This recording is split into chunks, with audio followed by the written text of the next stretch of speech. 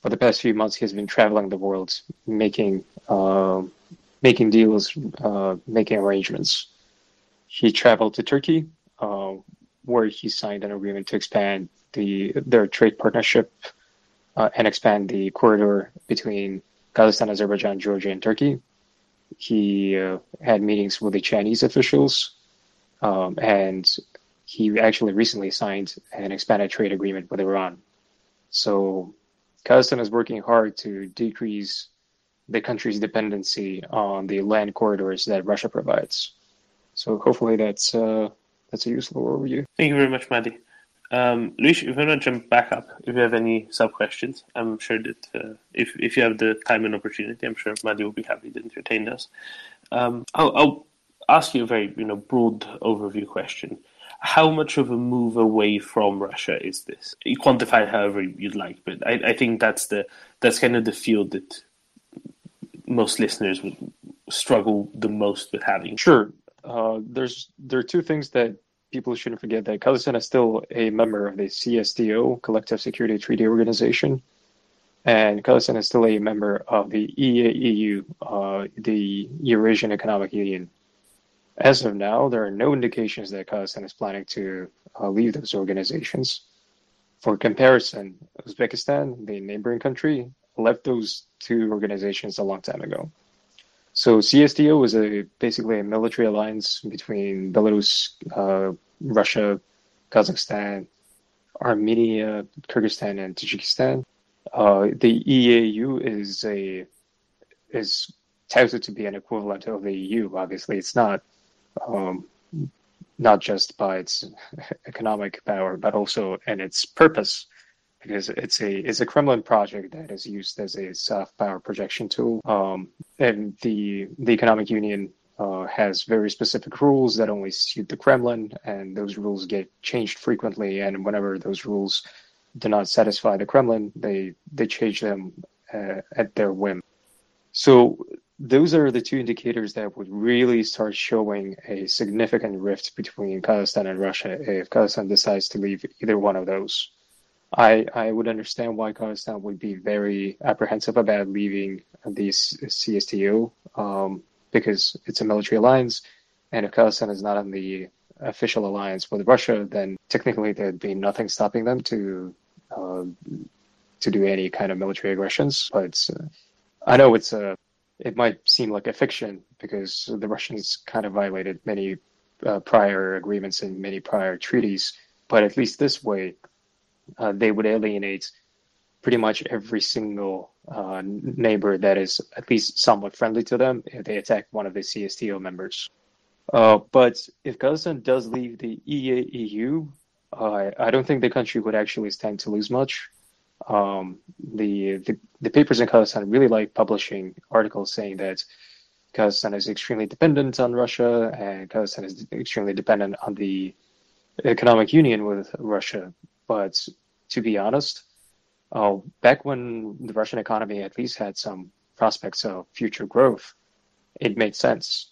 But now, given what Russia has been doing for the past few months and the sanctions that are imposed on the country, there's no sense in remaining with them in the economic union. Of course, it still allows some free flow of goods between the two countries, but Russia's output is only going to decline in the future. The quality of their finished goods and the rest of their trade goods are going to fall.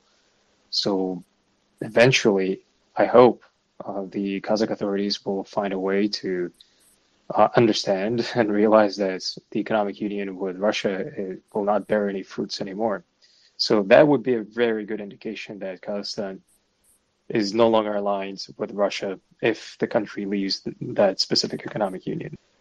In terms of other so to speak, qualifications or quantifications of the relationship between the two countries, it's kind of difficult because it's a diplomatic song and dance. They say that thing, they say this thing. But if we do see a significant increase in propaganda attacks from the Russian side against Kazakhstan, I think it would be a good indication that whatever we saw happening in St. Petersburg was not just a show. It was indeed unexpected to the Russian side, and they're indeed unhappy about the president's behavior. Whatever Tokayev said in St. Petersburg, he still can potentially backtrack and take his words back. Technically, it was a good move in the right direction, but he could still recognize DPR and LNR tomorrow. So I'd be very careful about how people position him right now, because he can change his stance at any time. How is the This is a very different question, but I'm guessing that you follow Kazakh media quite closely. And of course, you know, we know the caveats of the media landscape probably not being the most free and open and whatever, but fine. How, maybe even more so in this context, how is the Russian war in Ukraine being covered in Kazakhstan? I think that's quite interesting to know, right? Because it is being covered in China, for example, in a very particular way.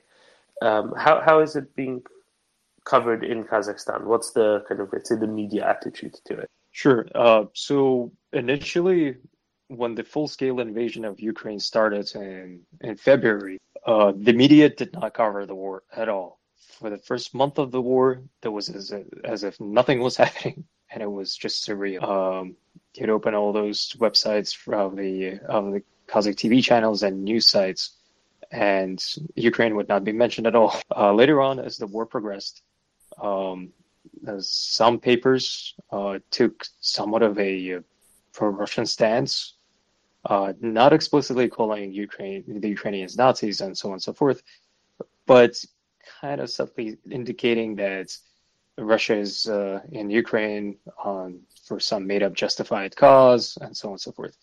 But most of the websites try to take a bit of a neutral stance.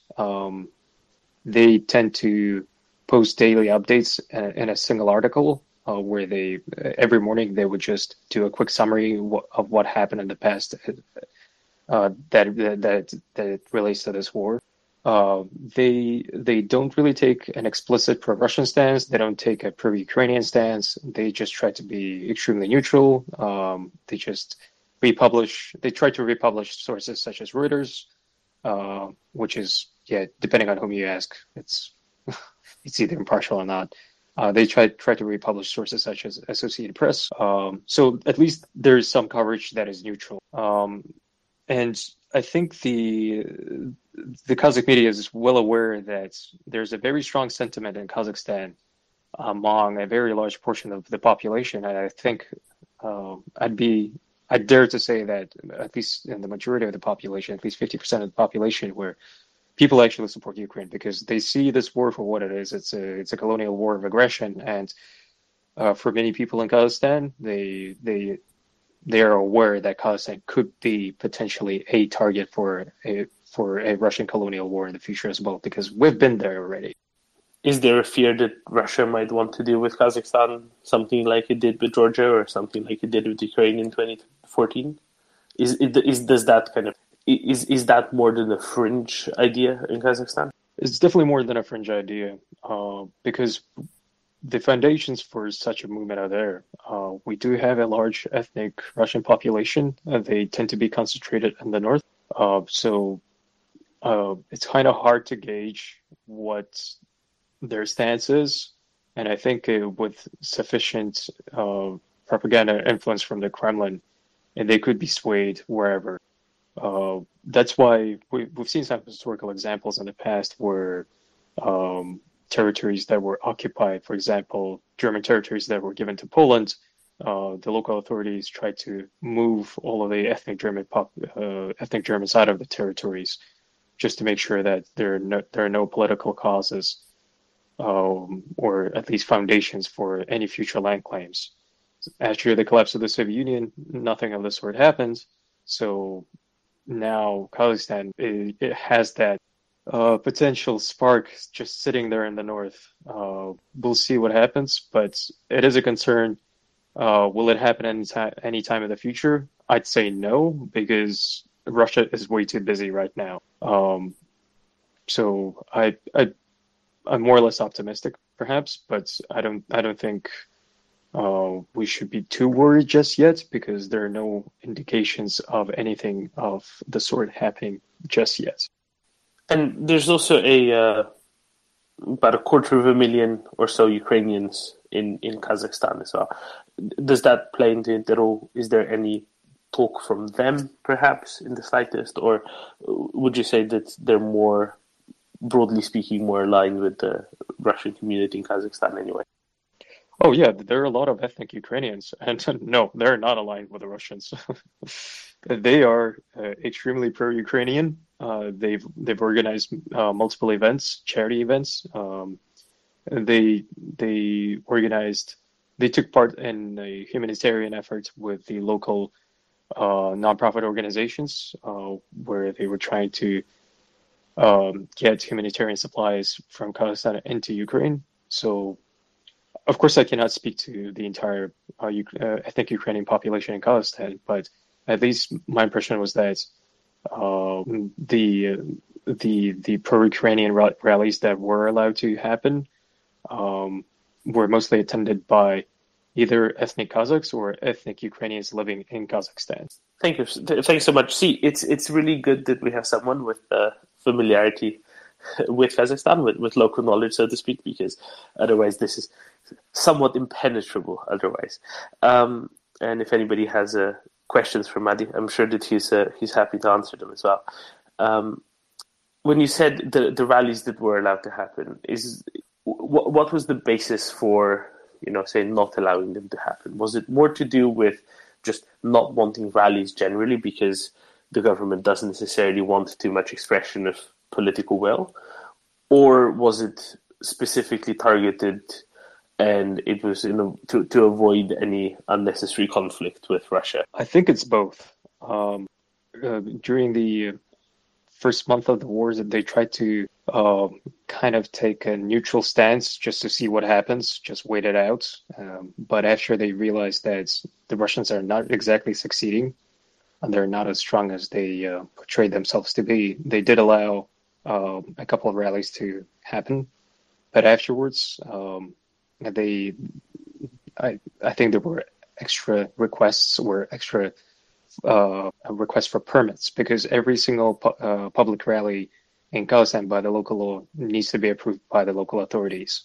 Otherwise, it's considered to be an illegal assembly, and it will most likely get dispersed by the police.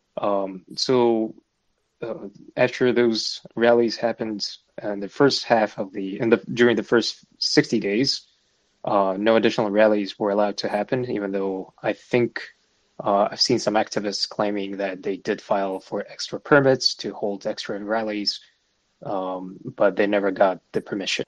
So as of now, the government is again taking somewhat of a neutral stance within the country, but outwardly it would seem that they're trying to move away from Russia. Thanks, Maddie. Just a quick warning for everyone. There might be a connectivity issue. And if so, just follow the Walter_report account and we'll have a new space up in a matter of literally seconds if this one crashes. If it doesn't crash, we'll just press on as normal. But if it does crash, just look out for a new space. This happens occasionally because Twitter technology is, not always that reliable. Just follow Walter_report, reconnect to the new space because it'll come up in seconds. If this one crashes, if it doesn't crash, things go on as normal.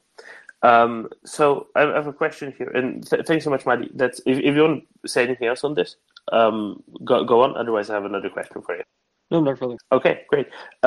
So from one of our Ukrainian listeners, he asks, every time Putin says Tokayev's name, he says the wrong name. Apparently, I didn't notice that because I wasn't really listening to Putin.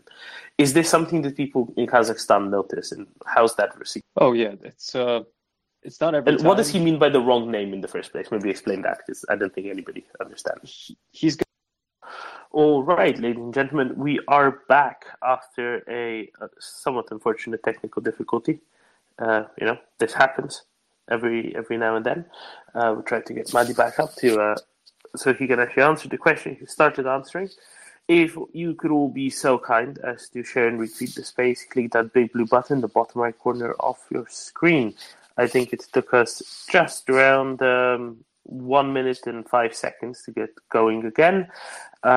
Maddie, if you could just wait a second so we get a few more people join us before you start talking again, because We went from about 320 to currently 65, and maybe there's people among the 240 odd who have not connected or reconnected yet, who would quite like to hear the answer to your question. Though Sergey, I see, is already in the audience, so if everybody could just take a few seconds, click that big blue button in the bottom right corner of the screen. Add some hashtags, tag some people whom we want to see in the space, tag some people who are in the space, and we can get more people in here. That would be fantastic. Once we hit about 100, then we can proceed on with our regularly scheduled programming, I think, and that shouldn't take more than a few seconds at this point. If you all go out and retweet the space, we will be back up and fully running in the next 20 seconds, 30 seconds, slowly climbing up to 70. Of course, as always, if you'd like to come up and speak, just click that request button in the bottom left corner of your screen. If you want to know something about Kazakhstan, maybe now is your time to do so. Obviously, Kazakhstan is a former Soviet country, and before that, let's say, colonized by the Russian Empire, shares quite a lot of history with Ukraine, kind of a parallel history with Ukraine, and that in itself, I would say, makes it quite important. Apparently, there's some technical difficulties still. Some people don't see the space in the normal place up top of the latest tweets, and had to go straight to the WR profile to actually find the space. I mean, that's why we're only hitting 80 now. So if you could, again, all be so kind as to share and retweet the space, click that big blue button in the bottom right corner of the space, send it out. Maybe that will help with the visibility enough that we hit, back up into triple digits soon. But that's probably why it's populating a little bit more slowly than normal. If you want to go to the WR account, maybe retweet that one as well. Maybe that's a good idea as well. Apparently now it's being sorted out and it's popping back up into the usual place. But that is why maybe it's a little bit slower than normal. So, Madi, just before the space crashed, you were going to talk about what name Putin calls Tokayev, what name the Russian president calls the Kazakh president, or the Kazakhstani president. Apparently he calls him by the wrong name. What does that wrong name mean? What is the wrong name by which Putin calls Tokayev? So Tokayev has a really complicated name. His full name is Kasım-Jomart Kemelyevich Tokayev. So I'm pretty sure any Russian speaker would not have any trouble pronouncing it. And I heard Putin pronouncing his name correctly multiple times, but every once in a while he says it incorrectly, and he says it's, so to speak, in some variations. There's no specific version that he likes to stick to, but people have to keep in mind it's an old Russian tactic that is used by their criminal elements, that is used by their diplomats, by their government officials, when they're trying to show their superiority, when they don't have any solid arguments or anything else. So it's you got to consider it to be just nothing more than power play. So I wouldn't really put too much stock in it. Of course, it's annoying every single Kazakh because it's extremely disrespectful.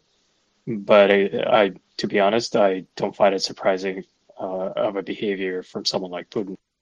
And just real quick, you said Kemelyevich there, right? That's a patronymic. That sounds like something from the Russian tradition rather than necessarily Kazakh. Exactly. So is that something that was quite prominent in, say, the Soviet times, especially under some degree of Russification as well? Yeah, that was prominent during the Soviet times, and whenever dealing with the government officials from Russia, it is used.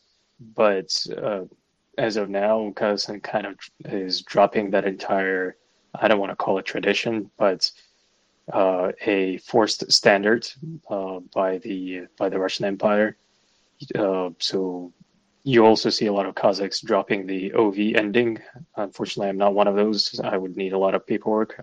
I've lived in multiple countries, so changing my last name would be a bit of a mess. But yeah, it's definitely an old forced tradition. Thank you, Madi. Victor, do you have a question on Kazakhstan by any chance? Oh, yes. Good morning, good afternoon to everyone. I was just wondering, maybe I've missed, because, the whole space has crashed. Maybe I missed that point, but my question was whether the Honorable Speaker thinks that Putin is doing this intentionally or he is doing it because of his ignorance. Could you comment on that, please?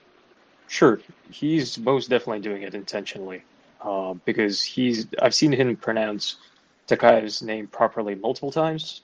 For example, going back to the St. Petersburg International Economic Forum that just happened recently, uh, during the initial opening stage of the forum or the joint presentation, and then later the Q&A panel, he said Takayev's name properly at least on 3 occasions before saying it incorrectly. So it's most definitely done intentionally. Okay, thank you. And my main question was as follows. You might think this is a conspiracy theory, but as someone said, many conspiracy theories in Russia actually come out to be true. Um, do you think Kazakhstan is aiming at taking a place of a country with which help Russia can avoid sanctions? Do you think that quite a bizarre or statement which Takayev did during the St. Petersburg Forum, which is not actually characteristic of courtesy and Asian diplomacy, which we are used to, naming Donetsk and Lugansk as quasi-states, which is very blank, as I said, which is not very common with Asian presidents. Do you think that has been just like a cover-up? Maybe Kazakhstan is aiming to become like Belarus before, trying to gain as much profit as possible from the sanctions imposed on Russia, i.e., supplying all the sanctioned products through the enormous border which Kazakhstan is sharing with Russia. And now Tokayev is just trying to adopt a failed image of a country which is very independent from the Russian foreign policy. Could you please comment on this? Thank you. Sure. I understand why many in the world would be concerned. That was one of my concerns initially during the opening stages of the war, or the full-scale invasion of Ukraine as well. But I don't see any indications that it is happening. In fact, I see the opposite. After Takayev's speech, there were some reprisals from the Russian Federation. Before the space crashed, I mentioned that Russia closed down the port of Novorossiysk, which is a major terminal for the pipeline carrying 80% of Kazakh oil to the international markets. So that is retribution from the Russian Federation, so to speak. There were also multiple moves by Kazakhstan within the country that significantly limits operations of Russian companies within the country and of Russian citizens within the country. Previously, they could open bank accounts and get issued Visa and MasterCard payment cards quite easily, but that is no longer the case anymore. They would need to get a work permit, and getting a work permit is now very complicated because they introduced a whole laundry list of extra requirements. And on top of that, anyone who got issued a Visa or MasterCard who's a Russian citizen within Kazakhstan will need to get it transferred into a national payment system, which is absolutely useless because it can be used only within the country, and that's it. On top of that, there was a meeting between our minister, or Kazakhstan's Minister of Foreign Affairs, and State Secretary Blinken. That happened, I can't remember the exact date, but that happened at least a month ago. I'm pretty sure the meeting was not open to the journalists, so it happened behind closed doors. But the official version was that Kazakhstan was talking about expanding relations with the United States. But unofficially, it would seem that Kazakhstan got a pretty stern warning from the U.S. to ensure that the country doesn't become a safe harbor for Russia to bypass any possible sanctions. Could Kazakhstan be used as a window for Russia to bypass the existing sanctions? Still, of course. Um, Perhaps not with the knowledge of the local government, but through the local companies that do operate in Kazakhstan, through trade. Obviously, it would require a lot of work, a lot of monitoring and enforcement from the Kazakh government to ensure that it doesn't happen. So we'll see if it does actually bear any fruits, because people are still people. If there's money to be made, there will be someone who would be willing to break the law. So hopefully that answers your question, Victor. Yes, thank you very much. Thank you. You can drop me down now. Thanks. Thank you, Victor. Thank you, Maddie. Another question from a Ukrainian listener. Kazakhstan kind of gave up the Cyrillic alphabet that it had previously used during the Soviet times. How much is that to distance themselves from Russian influence, or is it more of a purely internal matter? And maybe you can outline the changes to the orthography and the writing system a little bit, if you wish. Sure. So the Kazakh language is not a Slavic language. It is a Turkic language. So it's a purely internal matter. Even if someone who's a Russian speaker and sees something written in Kazakh and Cyrillic, they would not be able to understand anything, to be honest. It's a purely internal matter that the Kremlin really likes to blow out of proportion for purely propaganda purposes. But there could be some legitimate concerns for them because the Kazakh language is somewhat similar to the Turkish language, and because of the transformation, which is still being done, by the way, it's not finished yet, and because of this transformation, anyone in Kazakhstan who speaks Kazakh and is able to read in Latin script would gain access to anything that is written in Turkish and would be able to read it and understand it, and vice versa. Anyone in Turkey would actually be able to somewhat understand what is written in Kazakh. So that opens a window of influence for Turkey. And that's where the entire geopolitical thing starts coming to play, because Russia doesn't want any other country to have increased influence in their former colony. But overall, if you consider objectively without taking into account the Turkish factor, it's a purely internal matter, and it's purely blown out of proportion for propaganda purposes. I know that many journalists on RT bring it up every once in a while, but those claims are just absolutely ridiculous.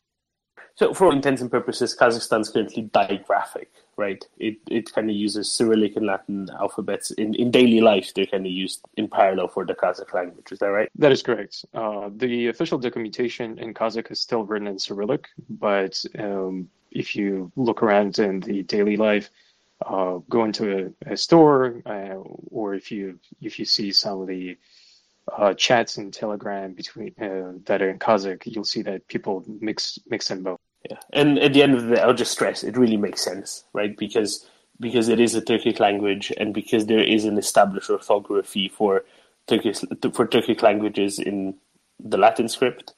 Also, Azerbaijan, for example, also switched to a Latin script as well, right? Are other Central Asian countries that used to be a part of the Soviet Union that use Turkic language switching as well? Yes. So Kyrgyzstan is still sticking to the Cyrillic script. Uzbekistan switched.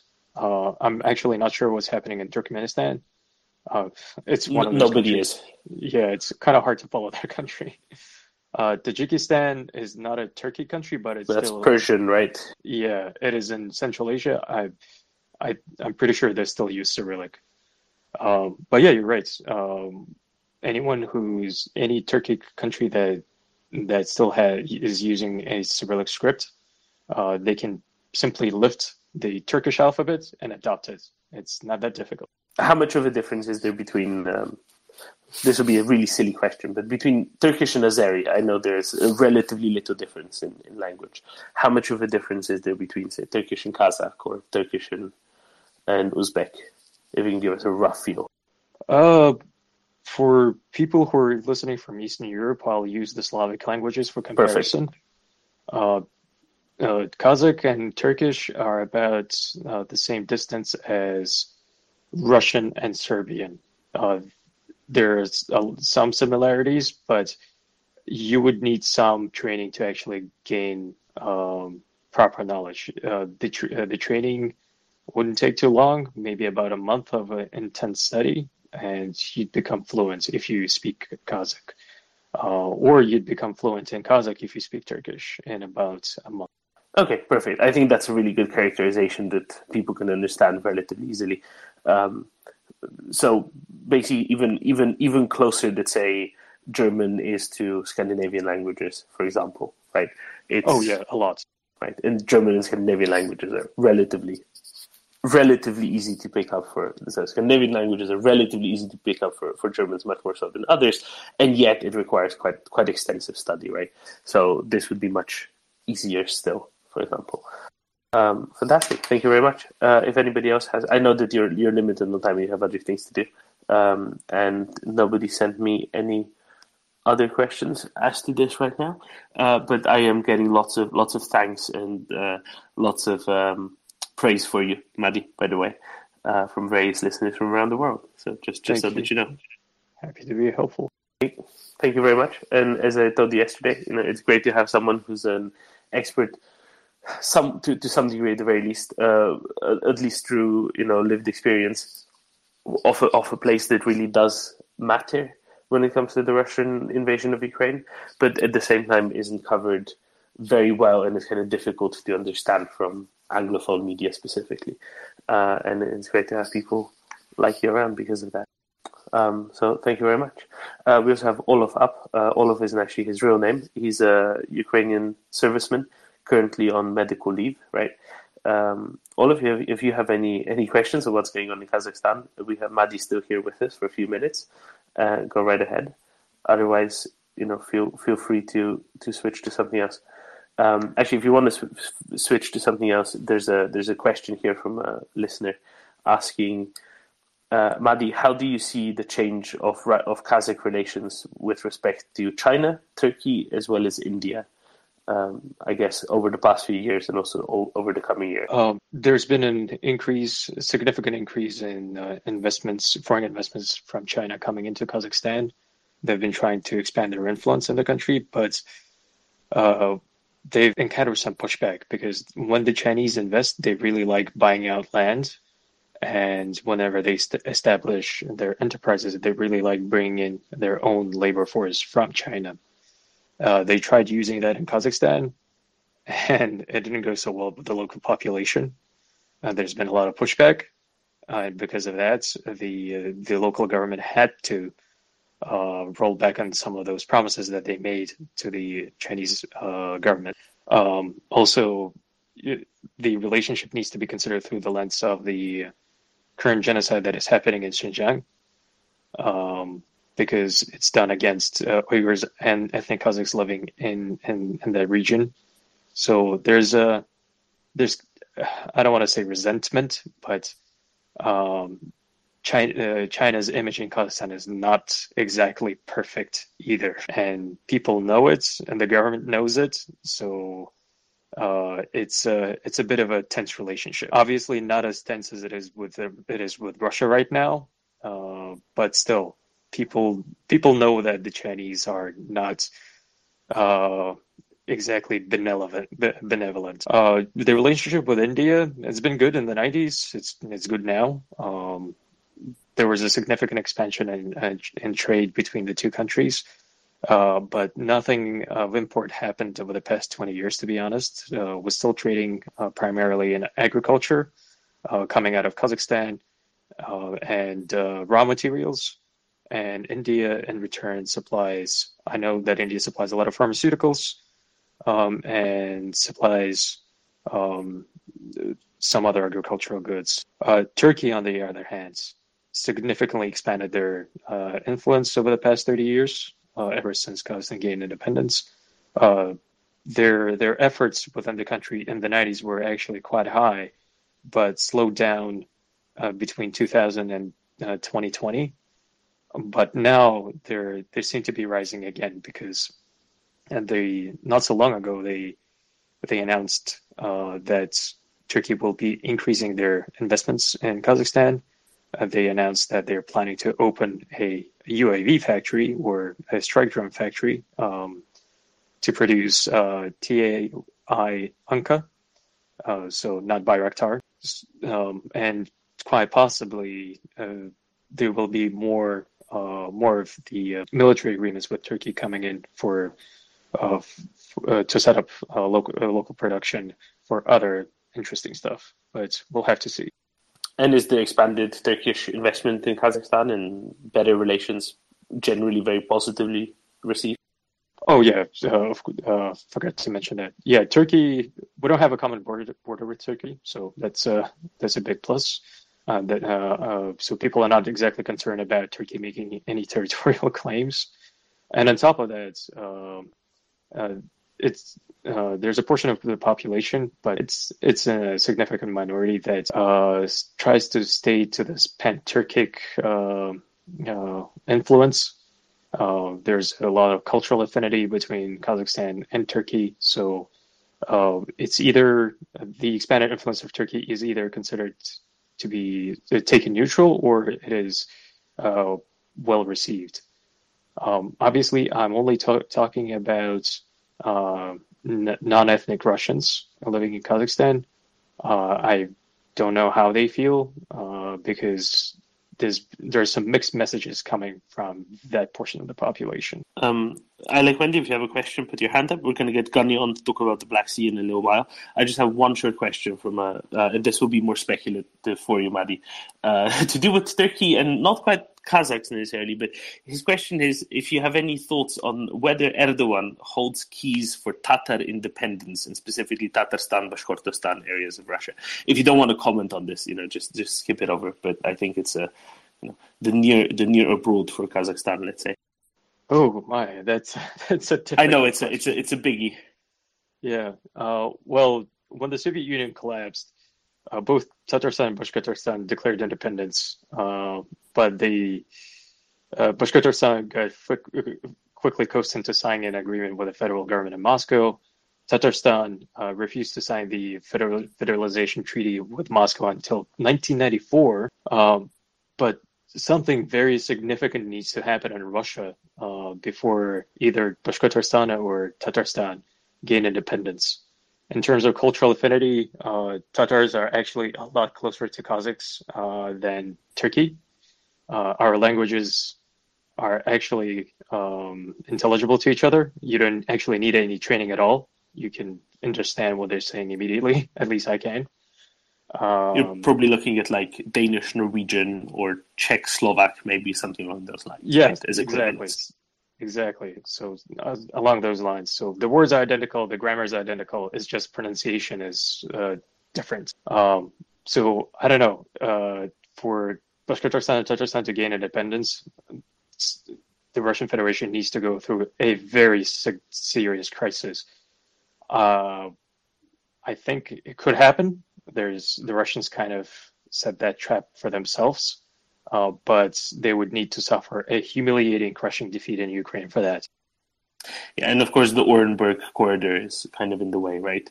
The redrawing of boundaries within the Soviet Union made Tatarstan not border Kazakhstan, and had Tatarstan actually had an outside border and not been completely enveloped by other bits of the Russian Federation, the history might have been different, right? After the collapse of the Soviet Union. Exactly.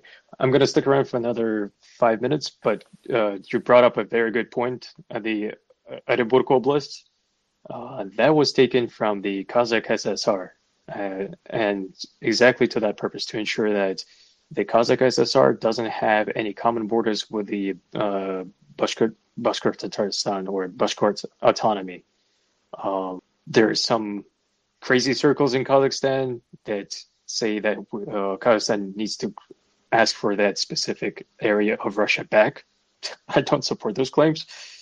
It's a bit crazy when you think about it, but yes, you're absolutely right. And sorry, I like Wendy. One quick question from the audience. The last question from the audience. What is the position in future for the 28% ethnic Russian minority? Are they likely to continue to leave Kazakhstan for Russia? I'm guessing that's a yes. There was a significant outflow in the 90s. It continued into the early 2000s, but many of them decided to stay. So this level of population that we're seeing right now in Kazakhstan that are staying, I don't see them leaving anytime soon, especially now that Russia is in such dire economic straits.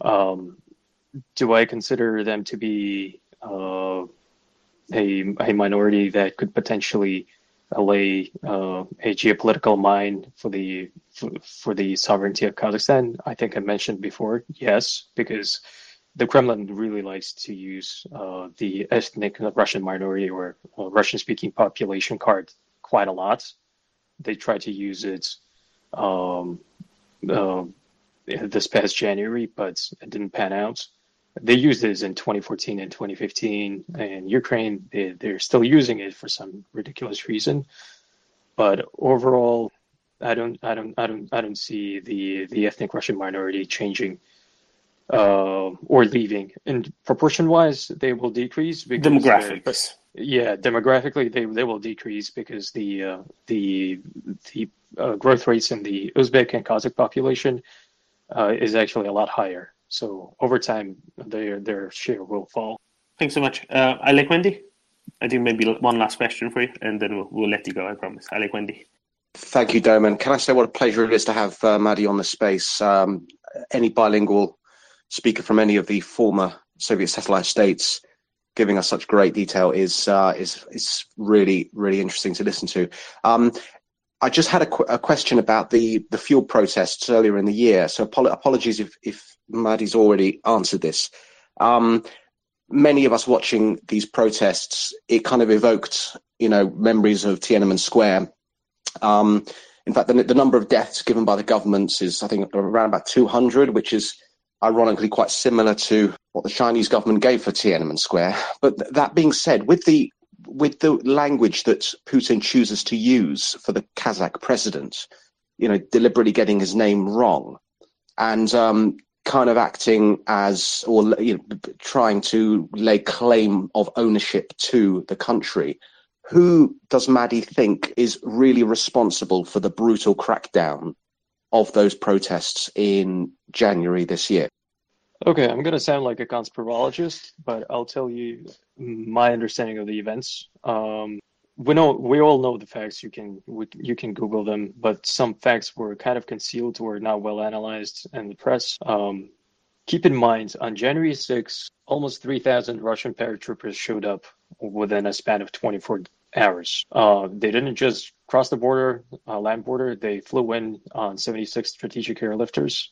They brought in a lot of vehicles. They brought in BMD-2s, those vehicles that you probably have seen a lot in disassembled condition over the past few months. You don't need IFVs to crush a protest. And that was a very carefully planned operation, moving so many troops and so much equipment in a short period of time is practically impossible without extensive planning. There was a speaker here yesterday evening saying that it's a quick reaction force. No, the Russians don't have a quick reaction force with a size of 3,000 people. That was well planned. So the protest started off as peaceful protests against the increasing costs of living. In the past, there was a tendency for the Kazakh government to shut down protests quite quickly within a span of 1 or 2 days. This time around, nothing of the sort happened. In fact, they got violent quite quickly with some interesting gentlemen roving the cities in small organized groups and donning white armbands. If anyone followed the events of the start of the Donbass War in 2014, they would see immediate parallels because those gentlemen didn't just go looting supermarkets or stores for valuables. They started taking strategically important targets such as the international airport in Almaty, the local police stations, They tried to take the local TV station. Like, why would a protester need a TV station? Think about it. It's a typical FSB/GRU move. And on top of that, you have a large number of CSTO troops, well, Russian troops showing up just within a few hours after the announcement of the CSTO peacekeeping mission. Combine those two factors, make me think that it was a carefully planned and crafted Russian provocation. How the Kazakh government was involved in this, I don't know. I also saw some videos on Instagram. I cannot confirm their authenticity of heavy Kazakh equipment in the northern part of the country, but it was a bit puzzling to see because there were no protests in the northern part of the not the city, I meant the country. There were no protests in the northern part of the country, so something was brewing. Why all of it stopped immediately? I think it was because there was a stern warning from the Chinese side. The Chinese invested $22 billion in the past years, and they're not so keen on getting a war zone right next to them, and they're not so keen on losing their access to the valuable raw material supplies, including natural gas that is coming from Kazakhstan. They made an announcement during the arrival of Russian troops in Kazakhstan, saying that they are ready to protect the territorial integrity of the country. And that was very surprising to see, by the way. I don't know if you follow the Chinese politics, but they don't make such claims. It's very rare. So it was obviously a pretty stern warning thrown in the Kremlin's direction. So I don't know. I realize that I sounded like a conspirologist right now, but it did feel like something pretty bad was brewing this past January. Awesome. Cheers, Maddie. Thank you. Thank you, Maddie. We're getting CJ up. I'm trying to get Gunny up as well. Gunny, the ladies specifically are requesting to hear your mellifluous chords. CJ, if you have a quick point of Kazakhstan, while we still have Maddie with us for the next minute. No, hopefully Maddie comes back time again, because I've got a lot of questions about sort of their general military strength and how closely they align with Russia they really might be, especially after we kind of saw an example of a quote-unquote close ally of Russia, i.e. Belarus, kind of fall apart in terms of its ability to actually help Russia project power. So I'd be very interested in kind of comparing that with what we think Kazakhstan might do. I'm not a military expert, to be honest. All I know is that the Kazakh military is significantly underfunded. The country is also using multiple suppliers from a lot of countries. It might sound good because it brings in diversification, but from a logistical perspective, it is a nightmare. And it becomes extremely expensive to service all those vehicles. For example, the country right now is trying to ditch the old Soviet BTRs and move towards one of the South African equivalents. But it's going to be an extremely costly move. The Kazakh army doesn't have a lot of heavy ground equipment. Most of the Air Force is actually of the old Soviet vintage. The country did acquire a few Su-30s from, I think Su-30s, yeah. I can't remember the version of the Su-30 from the Russian Federation, and one of them crashed about a year ago. So in case something does start, I'll be honest with you, I don't think the Kazakh army would perform that well. Not to the same extent that you see the Ukrainian army is doing. Definitely not. The country is also huge, but I don't want to hijack this space just to talk about hypotheticals. I just wanted to say that it's not good. That was my point. Well, don't worry, Maddie. If you spend enough time in the space, you'll become a military expert. I mean, look at me for a start, right? Maddie, thank you so much. We are always more than happy to have you. More than happy. And I really hope that you and CJ can talk about Kazakh military forces sometime real soon. Maybe tomorrow, maybe the day after tomorrow. Maybe next week, because I for sure would love to hear it. Yeah, thanks so much. I know you need to run, and we got Gunny up to talk about the Black Sea. So all is well. We don't mind a bit of space hijacking when it's to such tightly related topics. because so many parallels can be drawn between the two largest countries, the two largest ex-Soviet countries that are not Russia, and with relatively parallel histories for a couple of centuries there. So I think there's a lot that can be learned from one to the other, and a lot that can be projected from one to the other. So thank you again. And as I said, you got rave reviews by literally more than a dozen people in my DMs. Thank you, and I'll drop down to listener. Thank you very much. Gunny, we have a Black Sea segment scheduled, as you know. Aliona, if you have a question, ideally aimed at Gunny and CJ, go right for it. If it was from Madi, I'm very sorry, but it was ever so slightly too late. He will be back. I'm guessing that means it was aimed at Madi. I'm so sorry. Should have put your hand up earlier, but I'm sure that you were otherwise engaged. Gunny, what is up in the Black Sea? There was a lot of speculation that there's been another attack on Snake Island, more stills, but apparently all those stills are from May, so there's no actual confirmation of it. What else have you heard? Yeah, morning all.